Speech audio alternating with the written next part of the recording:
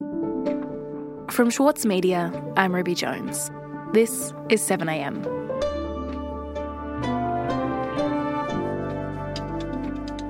The COVID-19 pandemic has exposed many Australians to shortages of food and essential items for the first time. The empty shelves revealed deep vulnerabilities in our food supply system. Today, academic and journalist for the Saturday paper, Margaret Simons, on why our supermarkets weren't prepared for this crisis.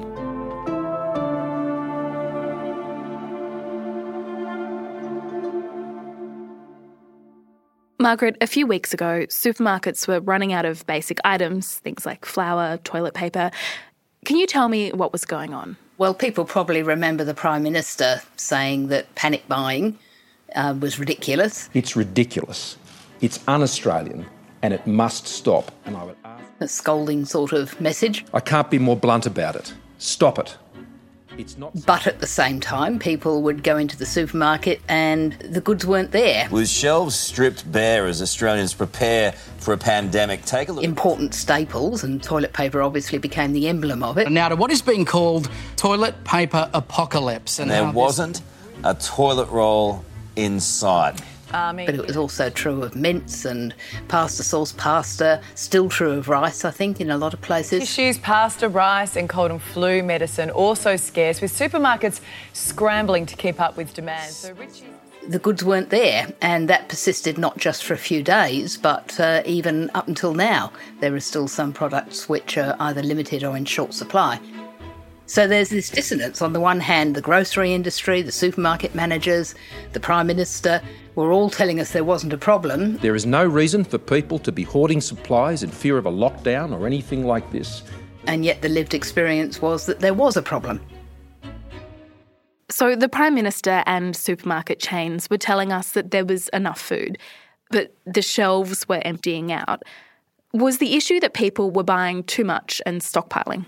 Well, the evidence in Australia is a bit limited, but in the UK, where they had similar problems with empty shelves for similar products, the consumer group which did some research and found that the number of people who were really ridiculously stockpiling were actually a very small minority.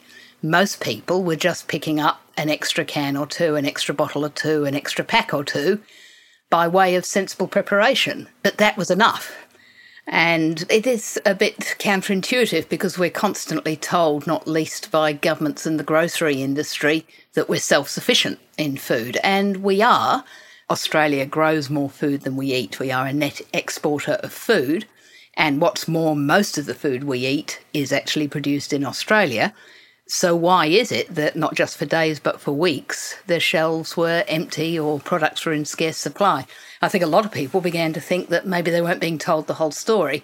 And while I don't think anybody was lying, it is true that they weren't being told the whole story. Mm-hmm. So help me understand what's going on. We've got a lot of food in Australia, in fact so much that we export it, and it sounds like individual consumers weren't necessarily stockpiling food, or not everyone was. So what happened? So let's take a jar of pasta sauce. Let's say we're talking about an Australian-made pasta sauce. The tomatoes are grown here. Your soil is the most important thing to look after with tomatoes. Most things you have got control over, except the... But the jar that it's in is almost certainly imported. There are very few glass jar manufacturers in Australia. The cap on the jar may come from that same company, or it may come from another company altogether. Same is the case with tin cans. A new electrolytic tinning line to make Australia self-sufficient for all its tin plate requirements and still have... We don't make the steel tin plate in Australia anymore. We import it. All this to make the simple tin which most of us take for granted. The new line... And so while we export legumes, we can't actually put a can of them on our supermarket shelves without importing the metal that contains it. Same story with plastic wrap and most plastic packaging. It's manufactured in Australia probably, but from imported resins and ingredients. And then if you go into, say, a jar of curry sauce, for example, a cook-at-home curry, all the spices in that are probably imported. Supermarket bread, the wheat is grown in Australia, but the yeast is almost entirely imported. So the supply chains for each item of groceries are very long, very international, and very complicated. Right. So even if we grow our own food, what you're saying is we can't package it up and sell it without relying on international supplies. So how exposed is our supply chain as a result of this reliance? So before COVID-19, the entire grocery food supply chain, on industry figures, had only about 30 days of stock of non-perishable items, your rice and your pasta and so on. And that's the whole supply chain, both the supermarket, what's on the shelf there, anything that's out the back of the supermarket, which won't be much, and what's back in the warehouse. Only 30 days. And for fresh produce, fruit, vegetables, meat, milk, that sort of thing, it's only about 5 days in the entire supply chain. So there's no stockpiling capacity, no capability of responding to surges in demand. That seems like a pretty big problem when a pandemic shuts down global borders. Exactly. We'll be back in a moment. For Sloane Crosley, writing about the loss of a friend may not have provided catharsis, but it did allow for the possibility of a better ending. Like, you have this amazing meal that's this friendship, and then you have a really, really, really, really bad dessert with shards of glass in it. And then, like, the book is like, you know, those little chunks of chocolate that come with the bill. I'm Michael Williams. Join me for this week's episode of Read This as I talk to Sloane Crosley about her latest, Grief is for People. Listen wherever you get your podcasts. As a 7am listener, you value the story behind the headlines. That's why you should read Post, a free daily newsletter bringing you the top 5 news stories of the day, summarising each of their key points with links to full articles from a range of sources. Get the news you need to your inbox every weekday morning with Post. Sign up at thesaturdaypaper.com.au/newsletters. Margaret, how close did we get to genuinely running out of certain types of food in Australia when COVID-19 hit? I don't think there was any risk of Australians going hungry, but as any shopper will tell you, you couldn't get your accustomed brands, and there were some things that were just really hard to get.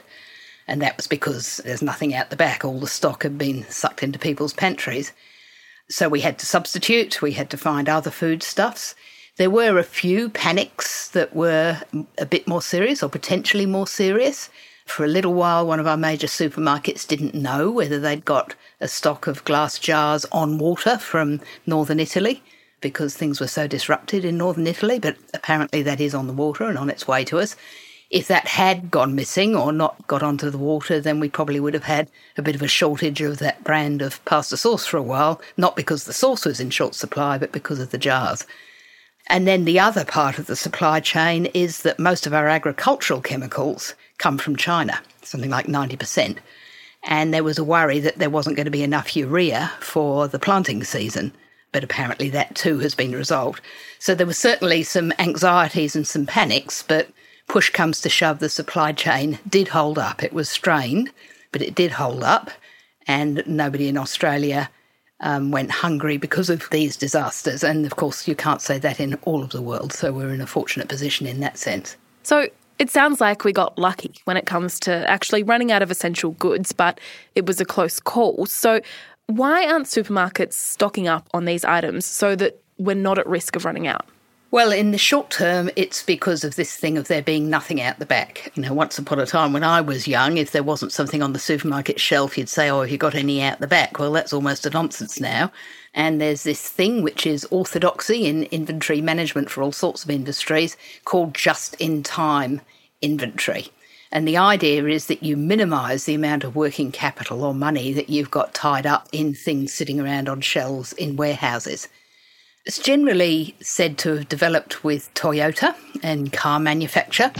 The Corolla Tercels low price is a good feeling. When a car was ordered from a retailer, that information would flow through to the factory. Corolla Tercels gas mileage is a terrific feeling. And the parts and all the other very complicated components that go into making up a car would be ordered on a needs basis. It was popularised in the UK initially by Tesco's as a supermarket, And they cut costs enormously by doing it, and so, of course, everybody else copied that. And it's a good system. You save money by not having to manage all that stock. You don't have to pay as much rent, either out the back of the supermarket or in the warehouse. So you save a lot of money. And it's made possible by information technology. Every time you scan something at the checkout, that information flows pretty seamlessly right through to the warehouse and then to the manufacturers and to the producers. And so when it's all working, and most of the time, it's a bit of a modern wonder, really. All of the supplies arrive in the right place at exactly the right time, and it's pretty reliable. But it's not a resilient system. It doesn't deal well with the unpredicted. When Australians suddenly all began to pick up, just an extra jar or two of this or that, then that brings the system to its knees quite quickly. So is it the case that, the situation that we saw with empty supermarket shelves was a result of this system in action and I guess a reflection of the fact that it's there to cut costs? Yeah, so in Australia, we've got one of the most concentrated grocery industries in the world. There's 3 big players, Coles, Woolworths and Metcash, which supplies IGAs and Foodworks. And they are the wholesalers and dominate most of the market. Increasingly over the years, they have rationalised their distribution centres, these huge warehouses. So, for example, in South Australia, Woolworths has just one. And even in Sydney and Melbourne, there are fewer and fewer of these warehouses. That in itself is a vulnerability. What if you had 2 natural disasters in 2 states at the same time? For example, floods and bushfires, or a cyclone and bushfires, which, as we've seen sadly last summer, is by no means out of the question. Then you might have real difficulties because of the fact that the goods are all concentrated in one area. Or the other kind of vulnerability, given that the whole system is so dependent on information technology, is what about cyber attack? What about hackers? So the system has a lot of vulnerabilities because it's concentrated and because it's very, very lean and efficient. So there's not much, there's no fat in it really to account for unexpected events. Okay, so our food supply chain doesn't have the capacity to handle unexpected events like natural disasters or, in this case, a pandemic. So what can we or should we be doing to avoid a situation like this in the future? Well, interestingly, back in 2012, there was a report done for the Department of Agriculture by the Sapir Research Institute. They considered pandemic. At that stage, people were expecting flu pandemic rather than coronavirus. And they also talked about bushfires and floods and other sorts of natural disasters. And they identified the issues I've been talking about as key vulnerabilities in the chain, and they said they were getting worse. The problem here, I think, was not so much that people stockpile, but that they all did it at once and in the teeth of a crisis rather than as sensible good housekeeping. And moving further forward, I would suggest while we need international supply chains, because we are exporters, we benefit from those international supply chains ourselves, we probably need to look at some of the key vulnerabilities around packaging and ingredients. And even if we don't want to make them ourselves, perhaps have the capacity to rapidly switch to making them. Margaret, thank you so much for your time today. It's a pleasure.